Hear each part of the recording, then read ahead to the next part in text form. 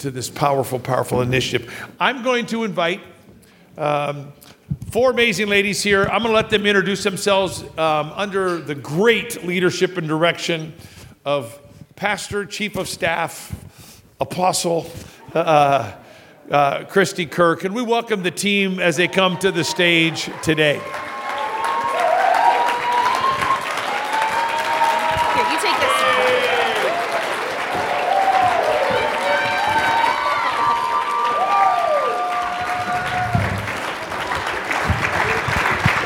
So we're going to start by moving these chairs closer. Those are boy distance. You know what I learned? How many guys, if you go to a movie with your best friend, you leave a seat in between when you go to the movies? Girls, do we leave a seat in between when we go to... No. Okay, just starting there. Okay. How can you talk if there's a seat in between? How can you talk if there's a seat in between? Okay. Awesome. Well, we're going to get this morning started. And today we have an amazing panel of some amazing women leaders. And so I'm going to let them introduce themselves. I'm Kaylee, if we haven't met, by the way. And I'm going to be asking them some questions this morning. But also, if throughout today you are, hear something and you want to ask a question as well, at noon here in the sanctuary, we're going to continue this conversation and do more of a Q&A. So bring any questions you have, because we don't have a lot of time during chapel to get into all of that, but stay here noon in the sanctuary, and we're going to continue this conversation with our panelists. Mm-hmm. So ladies, if you'd like to introduce yourselves. Sure. Okay, so my name is Portia Allen.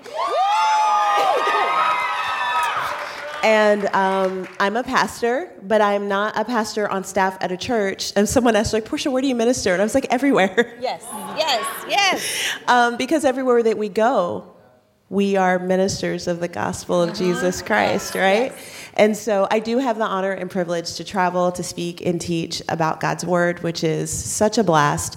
And then also I am a co-founder of a company called Imago Dei Consulting, where we are helping churches and faith organizations have conversation about diversity and belonging through a biblical lens, because there are conversations that need to be had, but let's see what God has to say about these things, right? I'm also a wife to Clinton and a mom to 3 boys, and that's enough about me for now. So I'm Beth Brown. I am a professor of social work here at North Central. And prior to my time here, I was a youth pastor and a mental health therapist. So that's a little bit, professionally, that's who I am. I just introduced myself as a mom of 2 boys more than anything else anymore, though. So they are all consuming, and that's just changed my identity of, who I see myself as so much in the last 4 years. And I'm Christy Kerr. Hello. I work here at North Central with President Hagan. I also pastor Homestead Community Church with my husband, Jeff, and we have 4 kids and a son-in-law. That's new.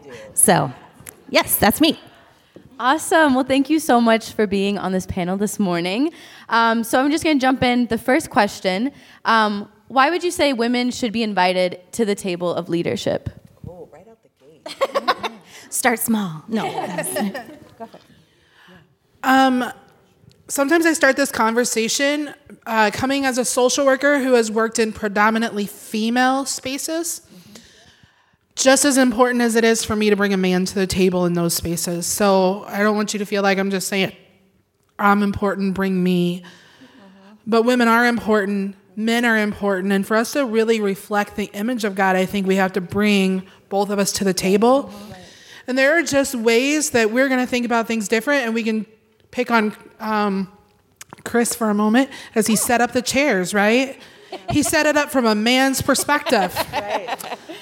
But for us, we looked at it immediately and said, we got to bring the chairs together, because I need to be able to reach out, right? Yeah. I need to be able, did you hear that? And so, and not all women are like that, right? But it's just sometimes it's the simple things that we don't see. I'm not going to think about, because I'm going to think about sitting with my friends. I'm going to put the chairs together. President Hagan might be at the table and be like, no, it's a little uncomfortable, right? We got to move that. And that's very basic, but it's very important for me to have an understanding of a perspective that I'm not in, which is why we talk about diversity as well. It's not just bringing women to the table. We need to bring representation of all of us to the table. Absolutely. You know, I want to just simply say ditto. Because it's a difference of experience. It is a difference of perception. It is a difference of thought between men and women. And it is a more full picture of what could be when we are together with our brothers. And I love that you said that it's not like you have to have us. We are not trying to usurp a role. We want to come alongside and together champion whatever it is that we're working on. And so when you have women at the table of leadership, as systems are put in place, you are working with your male counterparts in a way so that everybody that is being served by that system is served, everyone, right? Because we want everybody to feel that they have a place where they belong. Everyone to feel that you know what, I can lean in and I can share. I started to say to speak my voice, but I think the culture has kind of commandeered that. But let me say this about culture. Things that culture has taken that actually are planted within the house of the Lord, within the body of Christ, I think we have the authority from the Holy Spirit to take those things back. Not in a vindictive way, but in a place of authority of like, no. That is a truth that is in Scripture, right? Because in Christ, there's neither male nor female, all those different things. So let's all come to the table because it's going to be very effective. I agree. Perspective is everything. I might have a different perspective than you. And so if you look, especially I'll give two instances, just working here and working in environments where we're sitting around a table trying to decide everything from vacations to different decision-making things, having the perspective of somebody that has a different view as far as being a female in the workforce. Well, I bring something different to the table when we're talking about that. And then on the other side, when we talk about church, when we talk about our churches and we talk about theology, this Christmas, I was sharing at a conference and Dr. Tennyson was there and I shared a perspective on a certain passage of scripture and he came up to me and he said, "This is why we need women theologians." I've never thought of it that way, but you saw it differently because you're a female and you have a different experience than I do, and I've never thought of that portion that way. And because of your experience as a woman, you brought something that I have never seen before. And this is why it's important that in the church especially, we have the voices of women speaking into theology, into interpretation, into leading churches, which are filled with women, and so that we have their perspective there as well. That's good. Wow, that's so good. Next question. So over your time in your careers and leadership, what change or progress have you seen as a woman leader? I think we're invited more readily. I have found that I am not in places where I have to ask hey, I have some thoughts on this, but the invitation is already there before I even fix my mouth to say, I think I have something that I can bring to this. And so that's something that I've seen both professionally as an educator and then also in ministry more and more, just the invitation. I think in the professional world, I've seen more progress than maybe I saw while I was in church-based ministry. But I will say, I haven't been in church-based ministry in 9 years, so I can't speak to more recent changes.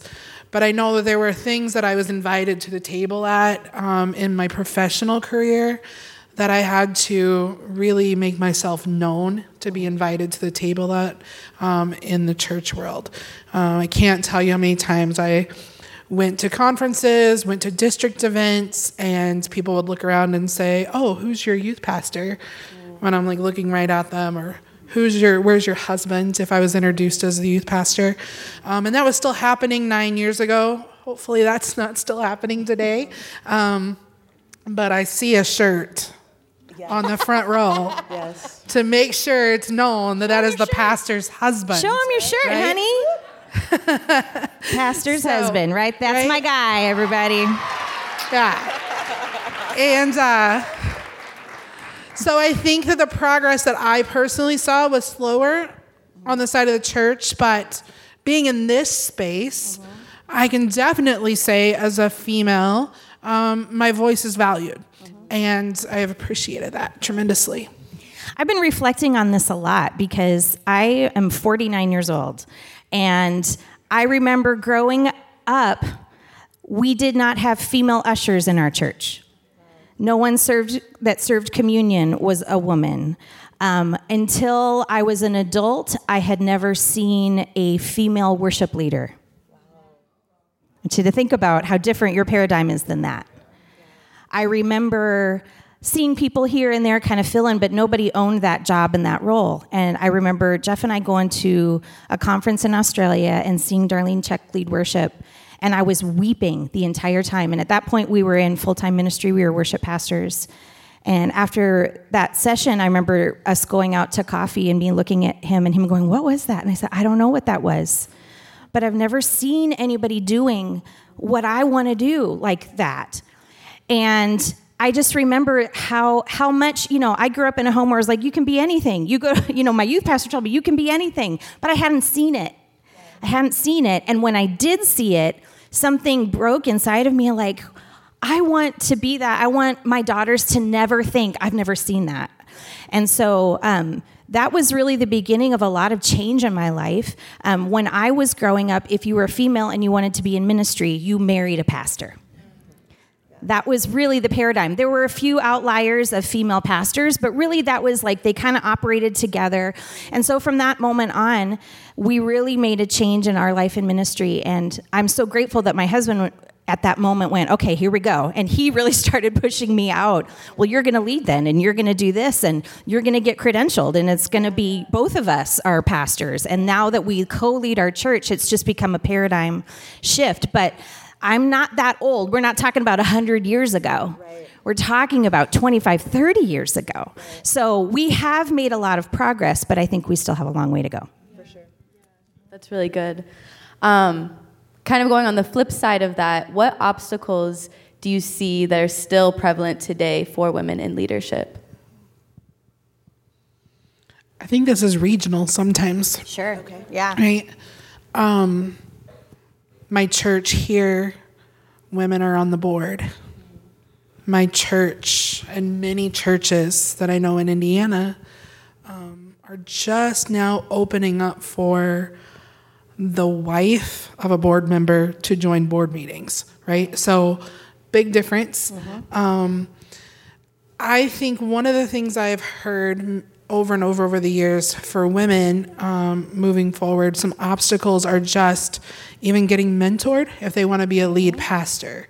Some of that is that old Billy Graham rule, which I think maybe most people know. But oftentimes this uncomfort of being alone with somebody of the opposite sex that keeps women shut out from spaces where they can learn, they can grow, their talents can be seen, the anointing of the Lord upon them can be evident. Mm-hmm. Yeah. One that I've heard is, or that I've experienced actually a little bit, there is an incident, not an incident, that makes it sound like it was this huge big deal. It wasn't. There was an occasion, that is a better choice of words, where I had the opportunity to speak, and one of the male pastors, he was like, "Oh, you did a good job." And I was like, "Thank you."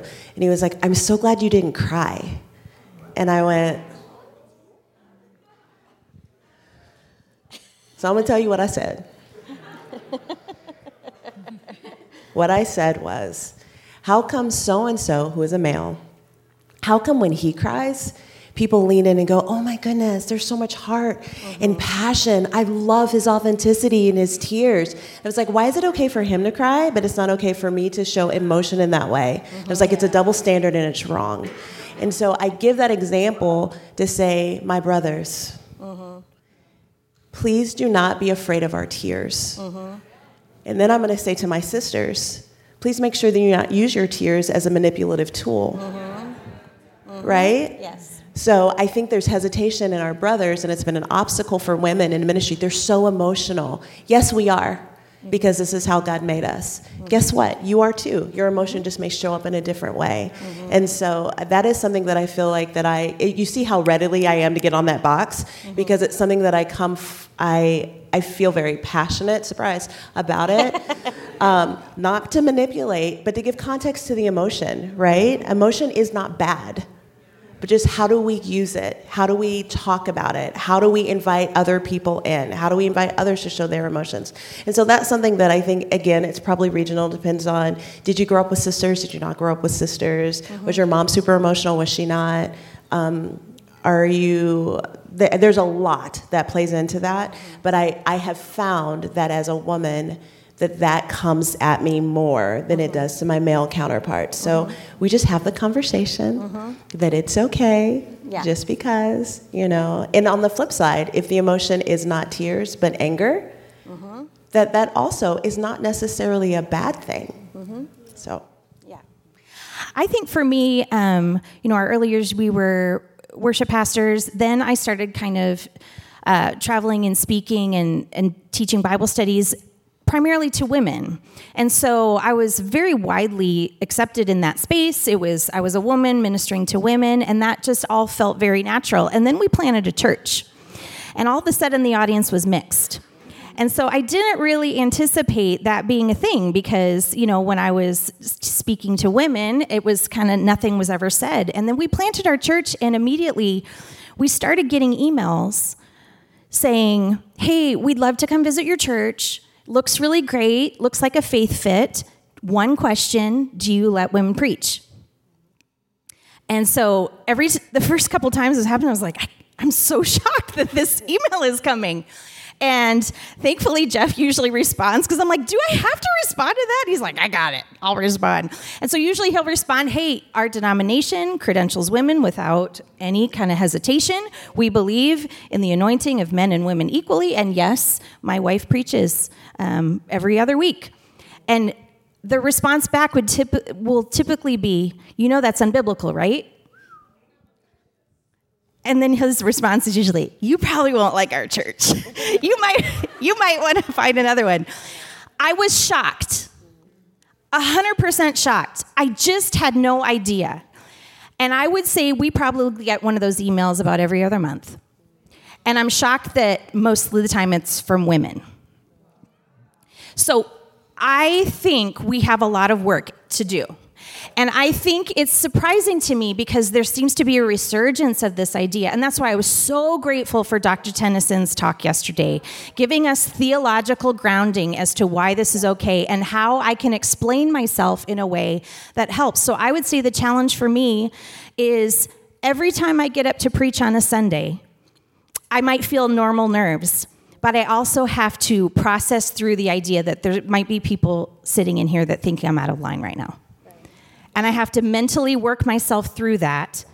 And I actually know a couple of men in my church that actually struggle with it. They're like, I'm being honest, I don't know how I feel about this. And I see them and I have to take a deep breath and go, okay, hold on. And so for me, it's another layer that I have to work myself through. And I always have to come back to, but I'm going to be obedient. I'm going to be obedient to what God has asked me to do. But I'm just saying it's much more prevalent than we think because of the lack of theological understanding. And I think the reason I was so excited to have Dr. Tennyson share yesterday is because those who oppose women in leadership are getting louder. And so those who support the theological understanding that God anoints men and women equally, we also need to get louder, I think. Very good. Can I challenge as well? If you're leading a church or leading something, right? Don't just bring the women to the platform to speak on Mother's Day. Yeah. And Women's History Month, I've right? spoken a lot of Mother's Days in my life. Right? And there's nothing wrong with having women on those days, but have them at other times too. I talk in my classes a lot about socialization, right? And in our cultures, in America, but in our cultures within the church, we've been very socialized, even within a denomination that allows for women to be in leadership, to be licensed, to be pastors. We've been socialized that women come up to speak about women's things. And so I think that it kind of gives men the okay to I can check out today. It's not really for me, right? So I just want to challenge us to make sure that women are represented not just on those couple of special times a year. And for men, I want to challenge you to keep your ears open when women speak. Because they are speaking to you too. That's good. That's so good. And I just want to bounce off of what Professor Brown said. at the first time. But shameless plug, if you are a woman going into ministry and you want to find a mentor, we have a mentorship program. Come talk to myself or to Christy, and we would love to get you connected with a female pastor here in the Twin Cities, because we don't want that to be an obstacle that you have to face while you're here at NCU. Yeah. So shameless plug. Yes. Next question, and this is maybe more of a specific obstacle, but this comes up a lot with anyone that's in leadership, but especially with women, and maybe one of you can define this, but how do you work through and overcome imposter syndrome? You know, Portia. I wish I could say that it's something that I never fight, but that's not true, and I don't want to lie to you all. But when it does happen, because there will be different things that come to your mind when you're stepping into what God has called you to do. And so if it's, what are you doing here? You don't have what it takes to be here. Sometimes I have to get really, really literal with myself and go, no, you went to school and you did this and you did this and you did this. Mm-hmm. And it's not a conversation I'm having with anyone else. Yeah. It's a conversation I'm having with myself. And then I look at myself in the mirror. This is actually something I've started doing a lot lately. I look in the mirror and I remind myself that all of the good works that I am doing, God has prepared beforehand for me to walk in them. Yes. And that he called me when I was in my mother's womb. And that the things that I'm stepping into, I'm not making them happen on my own. Mm-hmm. Like, I have to check my motives and be like, are you manipulating? Are you moving to try to make these things happen? When the answer is no, okay, let's take a deep breath. Yeah. God, I know you're with me. Let's go. Yeah. Right? So I have to kind of cheer myself. David encouraged himself in the Lord. Yes. Otherwise, if you give in to all of those thoughts, it can take you down a really dark spiral. Mm-hmm. And I don't know about you, but I don't have time for that. So as soon as I recognize it, Holy Spirit's like, hey, look where you are. Like, okay, we know how to do this. Mm-hmm. And so please don't hear me say I just did it all by myself. Mm-hmm. When Holy Spirit says, hey, let's look at this, then that's when we get to work on it. Mm-hmm. And so, yeah. I rally my troops. I bring in the other ladies and even men, around me that know me and will be honest with me. And sometimes when I get invited to speak or to do something that maybe I don't feel super comfortable, am I qualified? Right? I might need to ask those questions. And sometimes, I can just lean in and just spend a moment and let the Lord, continue to remind me of all that he's done. But sometimes I just need some other voices. And I need them to be able to tell me, no, you are qualified. You do belong at that table. I think about early in my career, I had to testify in court a lot. Most nerve-wracking thing ever.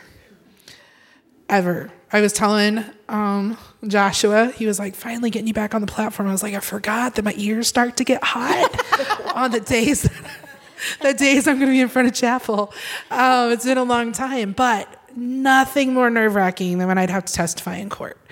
And I remember early, I looked a lot younger than I do now. And I was 27 the first time I had to go to court. But I might as well have been 15 on the stand as this older attorney is like yelling in my face, what qualifies you, Miss Brown? What qualifies you to tell these parents, right, that how they're treating their child is not okay? What qualifies you? And I kept hearing that. And he kept getting smaller and smaller. And I had an attorney talk to me and say, here's what you tell them. What qualifies me is that I have this degree and I have that degree. And I've spent this many years studying this subject, right? Because what my enemy in front of me, that opposing attorney, wanted to do is like the voice of the enemy, right? Saying, you don't even have kids, right? You're not married. You're not this. You're not that. You aren't qualified. And I physically had it in front of me screaming, what qualifies you, Miss Brown, right?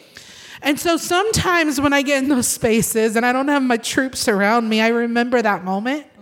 And I say, you know what qualifies me? And I go to scripture, the word of God. The fact that, right? And I start listing those things that I need to list for that moment to prepare me to look, and the enemy oftentimes is myself, right? But to look that in the eye and say, I've got this. I'm qualified and I can do this. So good. I've had a little bit of a shift in perspective when it comes to this over the last few years, because I think imposter syndrome of feeling like, oh man, I don't know if I belong at the table.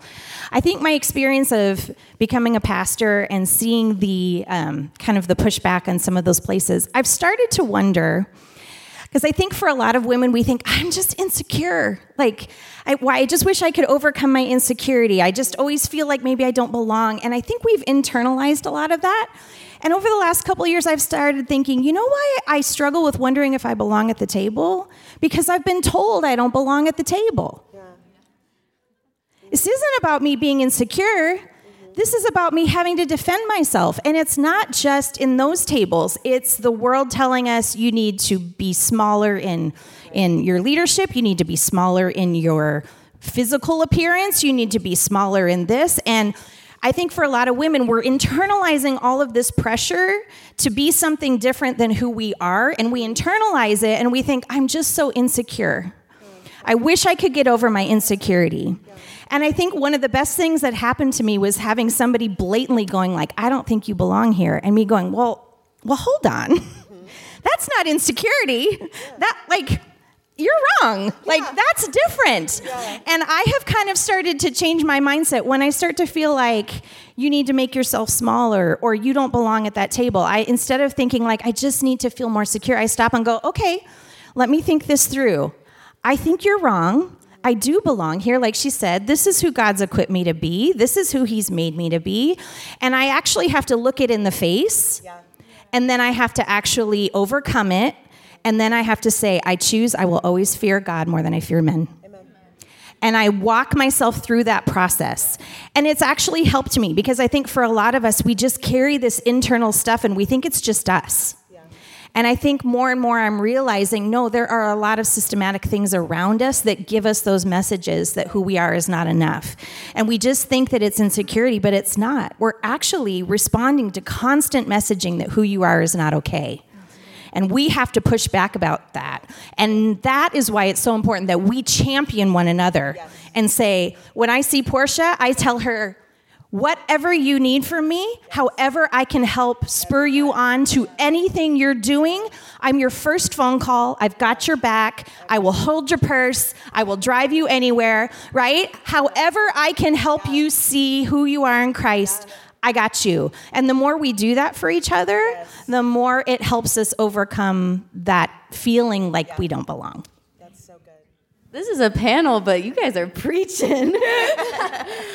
So good. And you kind of started to lead into the next question I wanted to ask. But how would you encourage a female leader or female student that has been overlooked or misrepresented? That's a good one. That's a hard one. Okay. Matthew, go ahead. I'm thinking. I'll tell you the first thing that came to mind is pause. Pause.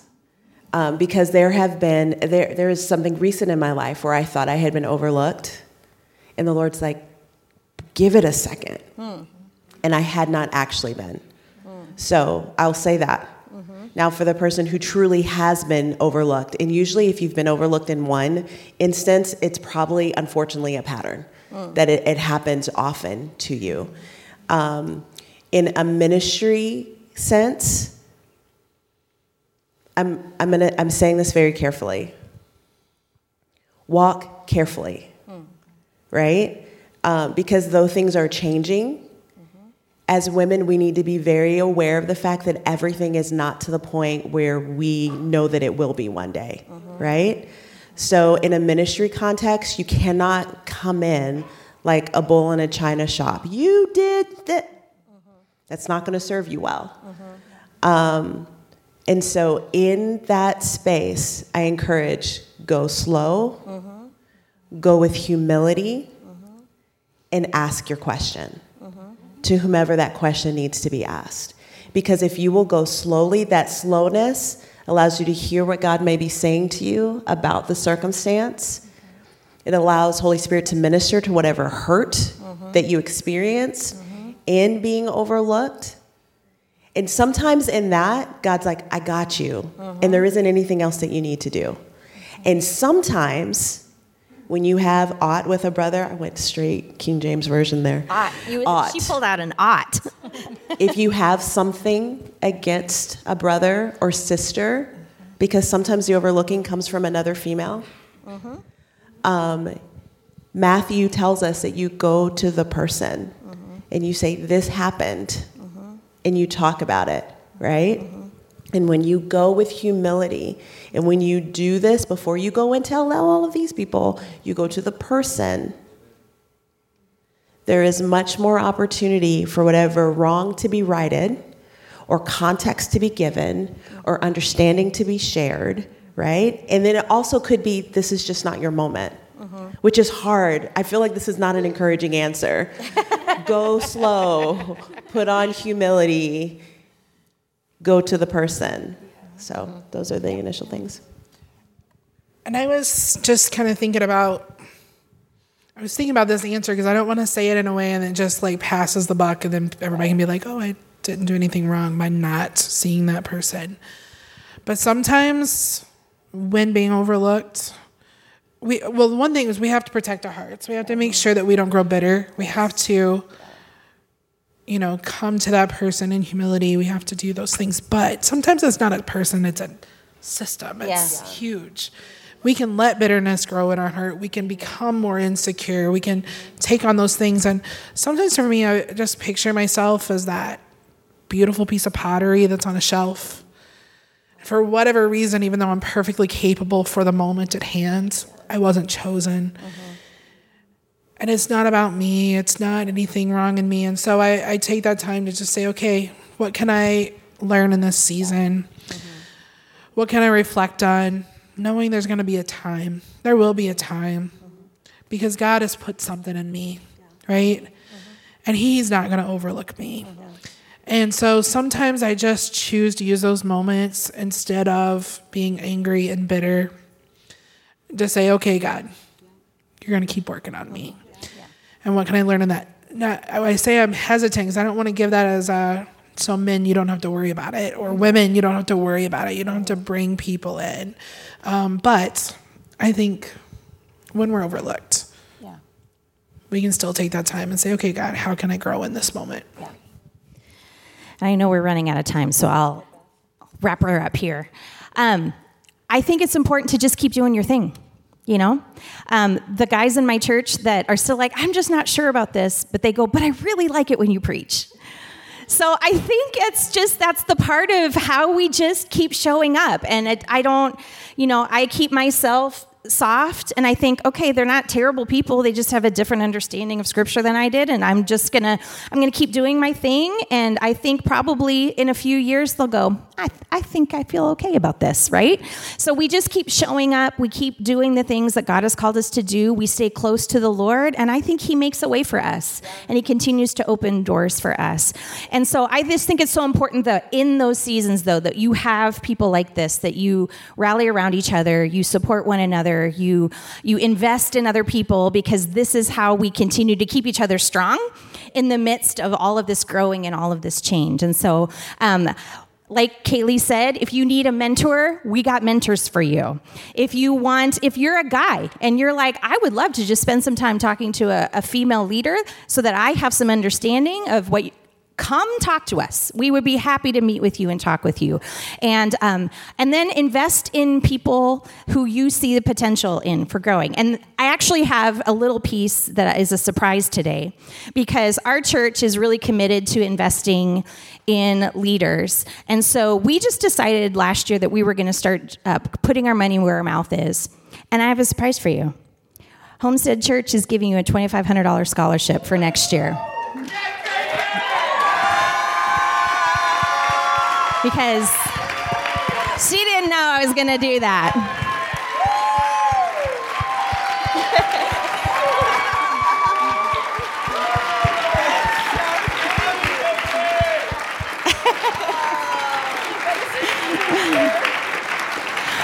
Because I've been mentoring Kaylee this year, and I'm not just mentoring her with nice words. I got you.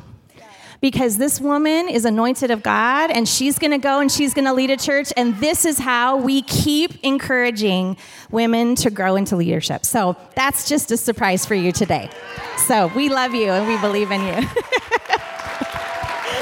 You want to wrap it up? Yeah, can we just give it up for our amazing panelists this morning? Thank you so much for your time. Well, I'm stunned. Just to give you guys a heads up, so if you want to stay and continue this conversation, we're going to have our panelists here. Bring your questions. We'd love to just keep this conversation going. And then at 5 p.m., Delta Kappa with Black Student Union and Asian Student Alliance is doing Sip and Paint in the library sunroom. So ladies, show up for some artistic outlets. And there's also the job and internship fair happening over in the gym. So go get a job.